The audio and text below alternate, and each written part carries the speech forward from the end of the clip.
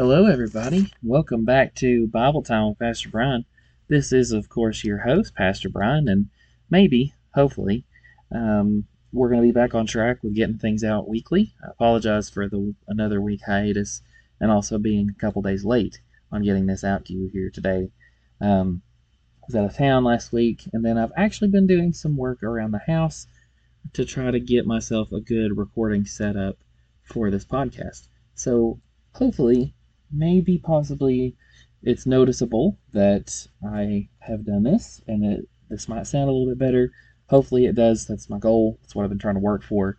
But once again, I do apologize for being so spotty, I guess you could say, over the summertime. But hopefully we're going to get back on track with that. And here we have today our 17th episode of Bible Time. So really exciting about that. And we're continuing on our look on how the disciples died. This is our third part of doing that. We talked about Peter, we talked about Andrew, and today we're actually going to talk about 4 different disciples, and then next week we're going to talk about another 4.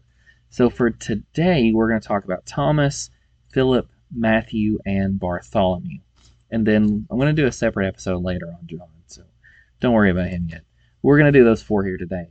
So starting with Thomas, most of you probably know him as Doubting Thomas from the story in John 20, where Jesus appears to the disciples and Thomas isn't there. So they tell him about it. They're all excited. And he says, well, I'm not going to believe unless I can touch him, unless I can put my hand into his side and feel the marks of the nails in his hands. And then the next time Jesus shows up, Thomas is present. And Jesus, being who Jesus is, tells Thomas, he said, hey, here, look, stick your hand in my side. Put your fingers through the holes in my hand. And we don't know whether or not Thomas did that or not, but he did recognize that Jesus was actually risen from the dead. So that's the same guy we're talking about here. Now, what does tradition say about what happens to Thomas after the Gospels? There's actually a book, or a letter, I guess you could call it more than that, called the Acts of Thomas. And it is apocryphal in nature. We talked about Lucius Quirinus last time, I think, that we talked when we talked about Andrew. And supposedly, he also wrote the Acts of Thomas as well. I think we actually talked about that in last podcast too. But same guy that supposedly wrote the Acts of Andrew wrote the Acts of Thomas as well. A little bit fanciful, just putting that out there. Claims that Thomas left Jerusalem, traveled to Syria, left for India after that, in modern-day Afghanistan, and then was killed by spears by orders of the monarch, Misdaeus, for converting his wife and some servants. Now, is this trustworthy? Is something you might be wondering. So, Ephraim, the Syrian, writing in the mid-4th century, so about the 350 AD, somewhere in there, believes that Thomas was martyred in India. Origen and Eusebius also think the same thing, writing about a century apart from each other. They believe that Thomas went to India and was killed there. Conclusion was that Thomas probably did die in India or Afghanistan. And the Acts of Thomas were a fictionalized version of the real account. One thing that I didn't know for the longest time until I actually started researching into church history, talked about it in some classes when I was in college, is the fact that in the few centuries that followed the Gospels, you had some people write some really, really, really crazy stuff about the disciples and things that they did. And the Gospel of Thomas, or not Gospel of Thomas, there is a Gospel of Thomas that's also floating around up there, another apocryphal text. Not going to get into that today. But the Acts of Thomas, the Acts of Andrew, things along those lines, they go very fanciful with what they talk about. They're very much kind of in the realm of what seems like Christian fan fiction, where somebody took the truth of Scripture, good, solid stories about those people, and then kind of gave them a very fantastic twist on it, where they had things happen that really didn't happen, just to make that person that they're talking about look better, I guess. But my conclusion on Thomas is that Thomas probably did die in India or Afghanistan. The Acts of Thomas were a fictionalized version of the real account. Now, next guy, we got Philip. He was one of the few that we actually hear about after the Gospels. So if you go and read in the book of Acts, specifically in chapter number 8, you get this separate account of Philip. But once again, nothing about his death or future plans. We've talked about this already. Only two of the apostles, like the original ones, only two of their deaths are mentioned. But nothing is mentioned about Philip and his future plans or about him dying or anything. But we do know that he died, more than likely, a horrible way. We do know that he died. That's not the more than likely part. That part's confirmed. But how, where, those things are up for debate. Once again, what does tradition say? So he did preach in Greece, in Syria, and an area called Phrygia, which is located in modern-day Turkey. There is an apocryphal letter that had been floating around in the early church, probably in the 2nd century-ish. We don't have any surviving copies from that era, but we do have people that talked about it from that era. So we think that it could have been a thing, possibly back then. And it was called a letter from Peter to Philip. And according to the letter, it says that Philip left the others pretty early, probably not too long after Pentecost. That he didn't stick around for very long, that he was gone pretty quickly. And some scholars, actually quite a few of them, think that maybe the letter was genuine. Does that mean it's divinely inspired? No. But it could be genuine because it would fit. If you go and read Acts, it seems like the whole story between Philip and the eunuch in Acts 8 kind of puts him away from the rest of the disciples. And seemingly on purpose. Like it separates, it tells the stories of the disciples, of course, after Jesus's resurrection and ascension. But with Philip, it just gives this story, just kind of out in the middle of nowhere about the eunuch. But either way, some say that could be part of it. I'm not very convinced. I got to do some more digging into that, I guess, before I have the actual solid opinion about that one. There's also a book called The Acts of Philip, just like the Acts of Thomas and the Acts of Andrew. And it was written about the 4th century, which is about the same time that Lucius Quirinius was writing the other two. Now, no source that I found talked about who wrote the Acts of Philip. Some people seem to think it could be Lucius, but Lucius had a tendency to put his name on stuff that he wrote, or at least kind of alluded to himself to where you could kind of tell that he was the one that did it, and that doesn't happen in the Acts of Philip. So maybe he wrote it, maybe he didn't. Could have been somebody that liked what Lucius had wrote about Andrew and Bartholomew, not Bartholomew, Andrew and we just talked about him. Oh my goodness. Thomas. Sorry about that. Brain went blank for a second. So, anywho, the Acts of Philip is very fanciful. It's even more so than Thomas is. That seem like some of the stuff that's contained in it anyway seems more like it should belong in Harry Potter or Chronicles of Narnia or Lord of the Rings than in Scripture. So, once again, not divinely inspired. Good source of information? Maybe. Good background info, kind of get an idea of what's going on at the time? Possibly. But don't go to the Acts of Philip looking for a lot of scriptural truth, because there's not a lot. One of the stories in the Acts of Philip is him converting a talking leopard to Christianity. So then there's that. But anyway, after all the events of Pentecost and everything, and him leaving, he ends up in the city of Hierapolis, and this is supposedly where he dies. And apparently he went there with Bartholomew, which we'll get to right after this, where they were both condemned to death by crucifixion and upside down after converting the wife of the proconsul. Kind of sound familiar to me. Maybe it does to you too. This is the third story of a disciple that's currently, or not currently, but back then anyway, that is being executed for converting the wife of the leader in the area that he's in at the time. So it seems like a lot of these same stories are being, I don't want to say regurgitated, I guess, but it seems to me that just struck a chord with people back then, maybe, And so these people that are writing the Acts of Philip, Acts of Andrew, Acts of Thomas are trying to tap into that at this era in history. But then again, we don't know. They could have all had the same issue happen. But it seems quite improbable, I guess, to think that they were all doing the same thing at the same time. But either way, there. Sorry, I stepped away from the mic for a second. Didn't mean to do that. So the crowd, after hearing Philip and Bartholomew preach, um, they decided to compel the leader to let them go. And the leader lets Bartholomew go.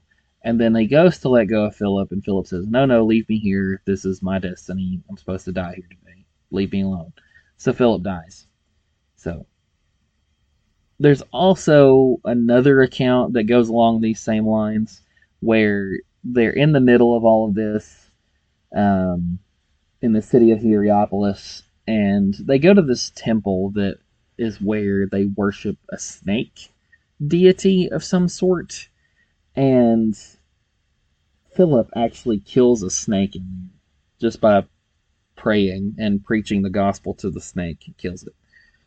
And the priest of the temple gets really mad. And he's the one that has Philip put to death and Bartholomew put to death. And in the midst of their execution, there's a huge earthquake. And in the midst of the earthquake, Philip and Bartholomew pray for their deliverance, and they're all spared. And so at that point, they're like, "Oh, we need to let these guys go. They're actually pretty good guys." And they let them go. Then there's also another account that Bartholomew did not follow Philip to Hierapolis, and that Philip was actually beheaded there instead. So, three different accounts. There is a tomb, traditionally speaking, that is believed to belong to Philip that was located in the city of Hierapolis. And for many, many, many years, people didn't really think that it was true, I guess. They thought it was more of a traditional thing. You know, the early goings of the Catholic Church, they were really, really big on relics. They really wanted to find these relics of the disciples, of the apostles, bones and rods and staffs and items that mattered a lot to specific disciples. And so some people thought that they were just saying that because of things along that nature, to where they could go to the tomb of Philip and pray to him for certain things. But they actually, archaeologically, they did actually excavate a tomb in the area in Hierapolis and found out that it was from the first century, and the person that was buried there was um, not from Hierapolis, I guess is the best way to put it. They were from an area closer to modern day Israel instead. This was back in the 1880s, I believe, so the technology at that time to determine those things was a little bit unreliable, to say the least. But as years went on into the 1930s and 40s, when technology was getting better, they actually tested a little bit more and found that to be actually quite true. But anyway, trustworthiness of the accounts here. Eusebius, we've talked about him before. In his ecclesiastical history, he talks about Philip sleeping in Hierapolis, which, if you know the New Testament, you know that that's I don't know, I can't even think of the word for a word that has a double meaning, but it's symbolic, I guess, is a good way to put it too. That a lot of times Paul would talk about the saints that have fallen asleep in Jesus as being the ones that have died. And so that's what Eusebius is insinuating here, is that Philip died in Hierapolis, and that's where he's currently buried at the time. Other than that, not a lot of accounts about Philip. Not a bunch. So my conclusion, Philip probably died in Hierapolis as a result of preaching the gospel. How? I don't know. Exactly why, like what story led to, or what was the story that led to him being executed? No clue. No idea on any of these. But I can say for pretty good surety here that he was killed. He was martyred. More than likely in the city of Hierapolis. And don't know when. I don't have a year for that either. None of the things that I dug up had any sort of semblance of a year or a time frame. that Philip would have been executed. So, moving on to Bartholomew, he was kind of a lesser known of the disciples. He only pops up a few times in the Gospels. He's also called Nathaniel in Scripture. Traditionally speaking, I already talked about his little visit with Philip there. Eusebius, though, who's once again pretty trustworthy, doesn't even mention Bartholomew going with Philip. That's from a totally different account. That's from the Acts of Philip. Eusebius, on the other hand, believed that Bartholomew instead went to India, and he left a copy of the Gospel of Matthew there when he was preaching, because later on there was somebody else that was sent there, and my brain is not wanting to compute what it is or who it was. And they went to India and found a group of people already serving Jesus, already worshiping the Lord. And they had a copy of the Gospel of Matthew, and they said that Bartholomew was the one who brought it to them. Now, there is a small argument about what Eusebius means by the word India. And some scholars, for some reason, back in the 1890s, early 1900s, believed that he could have meant Ethiopia or Arabia. But that doesn't really pan out, because other writers in that same era, specifically other early church writers like Irenaeus and others, they had no issue with India not being the real India. When they said India, or at least their word for India, they meant what we would now consider to be India, or at least that region of the world, not Ethiopia or Arabia, two completely different areas. And Jerome also had the same idea, writing in the 4th century there. There are 3 accounts of the death of Bartholomew. The first one was that he was kidnapped, beaten unconscious, and then tossed in the sea to drown. The second one was that he was crucified upside down in the year 71 AD in either Azerbaijan or Turkey. Who does that kind of sound like? Kind of sounds like Peter and Andrew, doesn't it? This whole idea of being crucified in a different way other than Jesus. And then the third one, and I will warn you, this one is pretty rough. It's so far the roughest one of any of the disciples that I have heard about so far.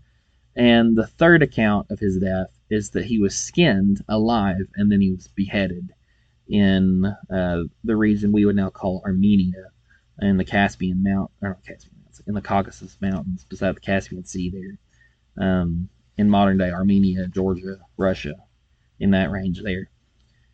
Trustworthy? No, not even one of the respected early church writers such as Jerome, Origen, and Eusebius mentioned Bartholomew / Nathaniel's death. None of them. None of them at all. Eusebius, like we just talked about a second ago, he mentioned that Bartholomew had went to India, but he mentions nothing else about what happens while he's there. You can kind of infer that he probably died there, because it doesn't talk about him going anywhere else. But once again, not really sure. Conclusion: Bartholomew was killed somewhere, probably in a very horrible way. Where? No idea. How? No clue. When? Once again, I don't know. And there's no solid resource out there to point towards otherwise. Now, the last one that we'll talk about here today is a little bit more famous, I guess, than a few of the other ones that we've talked about today, and that would be Matthew. Matthew, obviously, you've probably heard this already. His other name was Levi. He was one of the gospel writers. He was a tax collector. He was one of Jesus' earliest disciples. What about the tradition behind him? Irenaeus and Clement of Alexandria say that he started in Judea, which is the area around Jerusalem, of course, before leaving for other places. Now, it's said that he didn't leave there until he had the gospel written out for them in their language. So that's led a lot of scholars to believe, since Irenaeus and Clement are writing very, very early, like just a couple centuries after the life of Christ and then the life of the disciples, that he wrote his gospel originally in Hebrew, which is interesting because the other ones more than likely were written in Greek first. His was not. His was written in Hebrew, quite possibly. Some people have actually theorized that Matthew probably couldn't even speak Greek, being from the region of Judea. He could probably speak Hebrew and probably speak Aramaic, maybe understand Greek enough to get around, but maybe not enough to write a whole gospel in that language. But it's neither here or there. I don't know for sure. I'm just telling you some of the things that I've learned through my studies on this topic. But anywho, continuing on here. So Eusebius claims that Matthew gave copies of his gospel everywhere that he went, not just in Judea, but in other places that he traveled to. And it said that he traveled to Ethiopia, where he was martyred after supposedly calling a king out for lusting after a young woman. Called him out inside of a temple area of worship. We would consider it a church, but it was a synagogue, I'm pretty sure. And Matthew calls him out on it. And then the guy gets mad, and he has Matthew killed where he's standing. And he just has one of his guards just go up to him and just kill him. So horrible, horrible way to go there for Matthew. And that account actually comes from the Babylonian Talmud, which is interesting because the Talmud is not Christian. Not even in the slightest is it Christian. It's rabbinical teachings from 2nd, 3rd centuries AD, so just 100, 200 years or so after Jesus. And so it's interesting that one of Jesus' disciples would pop up in there, and they call him Matthias in the Talmud, and they call him a martyred disciple of Jeshu, which, once again, it's like a Hebrew version of what we would say Jesus. And they say that it happened in Ethiopia. So, trustworthiness, Irenaeus, Clement, and Eusebius are pretty trustworthy, and they mention Ethiopia as being somewhere Matthew spent a lot of time. There was an early church martyrology, which was just a piece of paper, a parchment, that had a bunch of different writings scribbled on it in Latin. And it's like a prized possession of the Catholic Church now. But one of the things that's mentioned on there, it says, S. Mattai K in Ethiopia, predicans martyrium passus est, which essentially just says that he was martyred in Ethiopia, but it doesn't say why, how, or when it occurred. It just says he was martyred, he was killed for the faith in Ethiopia. And that's really it. So conclusion. Matthew was killed in Ethiopia. No solid evidence as to how, why, or when, like what method was used. Because the Talmud, like I mentioned when we talked about Jonah beforehand, the Talmud is kind of hit or miss when it comes to telling the truth about things. Tends to be a little fanciful, kind of like the Acts of Thomas and Philip and those that we talked about at the beginning of this podcast today. Andrew tend to be a little fanciful, tend to go a little crazy with some stuff every now and then, but it's still a resource that's out there. So apparently around that time, that information was floating around, more than likely, because these people that are writing it, they're rabbis, trying to teach truths to people. And a lot of times they would use personal experiences, things that were going on at the time, to try to connect what's going on in the Torah to life. And some of the ways that they did that was they talked about historical events of the day. One of those historical events, martyrdom of Matthew here.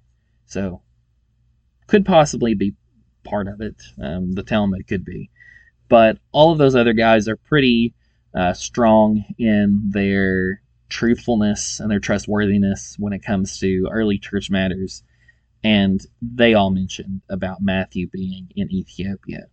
So, that will conclude it for tonight. We'll pick up with the next 4 next week. And hopefully, fingers crossed, I'll be able to get everything set up, ready to go, ready to rock and roll for us then. So I'm going to pray, and I will see you guys next week. God, as we come before you here tonight, we're just so blessed. I'm so humbled, so grateful for this day that you've given us and for the ability that you've given me to record this podcast. And I thank you, God, for the blessings you bestowed upon me that allow me to be here and to communicate these things to the people that are listening.